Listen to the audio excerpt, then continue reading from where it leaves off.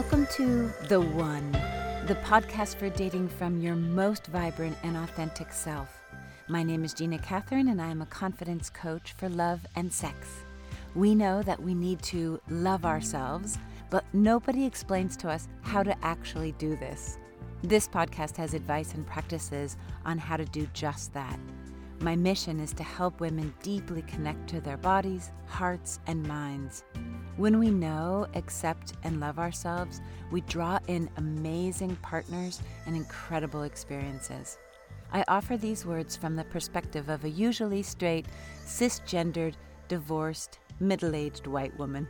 It is my heartfelt hope, though, that there are nuggets for anyone to use in their sex, love, and relationships. In this podcast, I will invite you to let go of the piece of you that hopes for love but is skeptical, and ask you to believe and take action in dating from a place of deep self-worth. The one exists, and they are you. With that, let's dive deep into this week's episode of The One. We hear advice like, communication is the foundation of every relationship. And then no one, not anyone, helps us to learn tools to communicate. This is the equivalent of saying, fly. If I could fly, don't you think I'd be flying all over the place, everywhere, all the time? Offering advice like that without tools to back it up is really empty or hollow advice.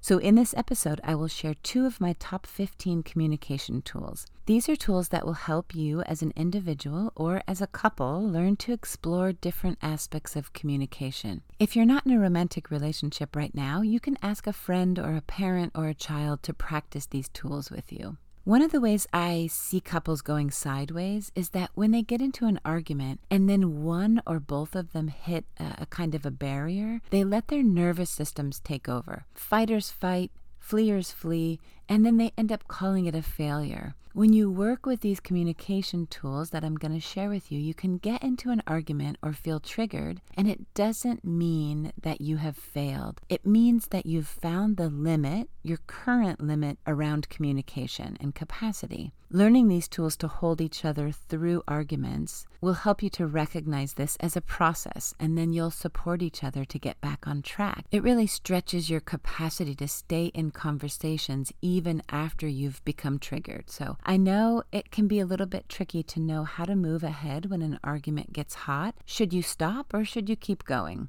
The fundamental way to evolve and heal is understanding that when one of you gets triggered, the other partner's primary role then becomes, how can I help my partner feel loved, supported, and accepted? That becomes your only job in the conversation. When I say triggered, I'm talking about when a conversation or an argument causes in you or your partner this stress response of fight or flee. When an argument goes from just talking to freak out, most people can feel that stress reaction that I'm calling getting triggered. And threatened doesn't mean only physically threatened, of course. Someone being condescending or passive-aggressive or even giving you the silent treatment is a threat that can cause our nervous system to signal the need to fight or flee. There are other stress responses. We know these are freeze and fawn, and a few more sub-responses, but those are really less common in heated arguments with romantic partners. I'm really going to focus on fight or flee. When you get triggered, your brain is going to say, protect yourself at all costs, and you'll have this overwhelming certainty that you need to say something, or you need to leave, or you need to lash out. When we can notice this response in ourselves, then we can take a moment to remind ourselves to take the keys back from the amygdala and make a conscious effort to communicate for connection. You can train yourself out of this reactive state. You can rely on some new tools to communicate in a way that is mature and can create this type of amazing relationship where both partners feel loved, safe, and accepted. I do like mirroring and validating. Those are so amazing, yes. And these are very commonly used practices by couples therapists and coaches. I personally like to play and add pleasure to practicing good communication. So here are 2 communication tools that you may not have tried but are so good. They work because they're exercises in togetherness, and they work because they're used to get out in front of issues before the arguments are hot. If you make a practice of using these exercises when you don't need them, then you'll have them ingrained when you do need them. The first one is learning how to be with your partner's share without interrupting, fixing, or making them wrong. How many times have you started to share and felt completely shut down because your partner tells you what you could have done better or just interrupts all the time? This stinks, and it makes us hesitate to even engage when it happens repeatedly. Do this exercise in a totally playful mood. Remember that this exercise is a learning process where you're going to practice intentionally exploring interrupting, fixing, and making someone wrong. So take it lightly. When my kids were young, I did this telephone etiquette training with them where they each got to do it really badly. So they would shout for the person to come to the phone and tell the caller that the person was on the toilet. And it was really fun for them to do it like over the top wrong and unapologetically rude. But then they also became very aware of how poor phone manners felt and why phone etiquette mattered. To start the first communication tool, decide who's going to begin sharing. If it's you who goes first, your partner will be the one experimenting with holding space. Sit facing one another, decide on the topic to share first. For example, something that's related to your day, how it's been, and you're going to start talking and sharing about this. Speak with emotions and go deep into what you're feeling. Your partner will spend this first step periodically interrupting you by talking about themselves. Spend about 1 to 2 minutes doing this and then thank each other. Step 2 is to continue to share about your day while your partner now will periodically interrupt by trying to fix the problem for you. They're going to repeatedly come in with a solution or a suggestion for change. Again, do this for about a minute and then thank one another. The next step is to talk about your day, and your partner will then interrupt you by interjecting and telling you how you are wrong in that situation. Remember to breathe and continue on, and remember at all times that this is just an exercise. And after that's complete, you thank each other. And then in step 4, you're going to talk about your day again while your partner listens with the intention that they want to change you. As you talk about your day, your partner's going to think about how they could transform you, how they could impart wisdom, they could make it better for you, or they could just be simply waiting, holding on to what they want to say to you when you're done talking, and then thank each other. Step 5 will be continue sharing about your day, and this time your partner will listen to you and will create a space for your deepest truth to emerge. Whatever feeling, story, or experience that may be, during this final share, your partner is listening to allow you to speak freely and truly. And so this listening skill will be your partner's only goal, and then you'll thank each other. After those steps, take a few minutes to share what you learned from this experience with you being the sharer and your partner being the interrupter, and then wrap up your conversation and then do the same process but switch roles and follow steps 1 through 6 again. The goal here is for you to have an experience of what it means to consciously show up and feel yourself as creating a unique kind of space for your partner. And after you both have gone through each steps, you've taken the turn, one to be the sharer and one to be the listener, take some time to integrate and ask yourself, how may it help you as a couple to hold space for each other? What might improve or change in your relationship if you focused on this type of space holding? What might that bring out in each of you? The goal is to promote empathy, but more importantly, how can you show up in conversation so that your partner feels they can be truthful? Totally and fully truthful. As a couple, you guys will still get to the point that you piss each other off and you fly off or you fly away, but acknowledge when you get to that point. Find it so that the next time you can stretch a little more. It's totally like physical exercise. You start and you work at it. You don't expect to deadlift 400 pounds the first time out. I don't really even know if 400 pounds is a big deadlift goal, but you get my point. Every step in the direction of togetherness is working.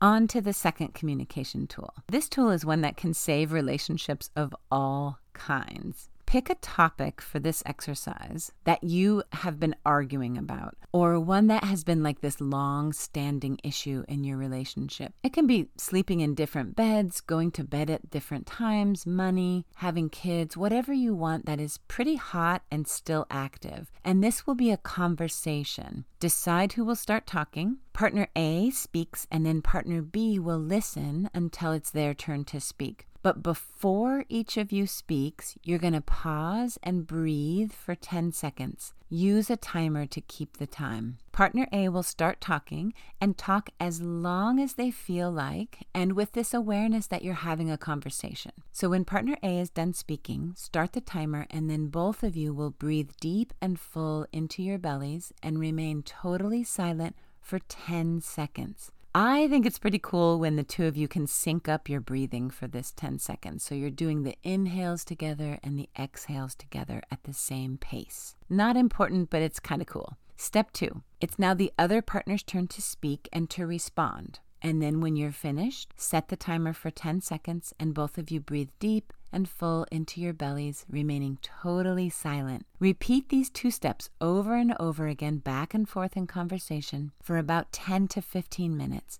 And then look into each other's eyes and thank each other for doing this exercise. And now take turns to share, what did you learn from this experience and from doing the process? And then discuss, how can you implement this in your relationship in a way that could support both of you?